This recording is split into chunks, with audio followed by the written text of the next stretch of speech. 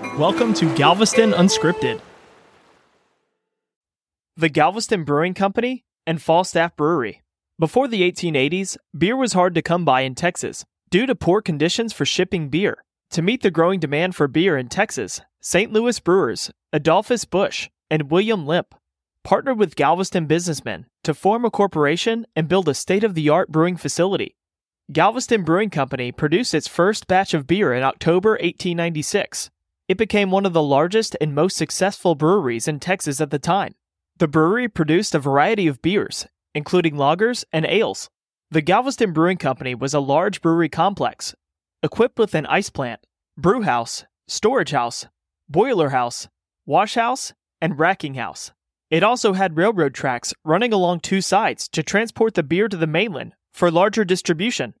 The brewery had the capacity to produce up to 100,000 barrels of beer each year.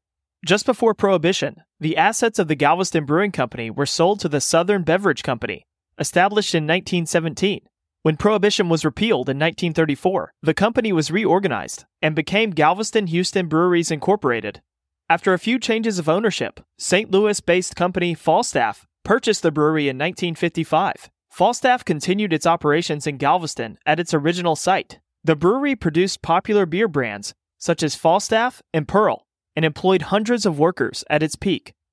Unfortunately, the brewery was heavily impacted by the devastation caused by Hurricane Carla in 1961. After 2 decades of declining sales and financial troubles, the brewery was ultimately closed down in 1981.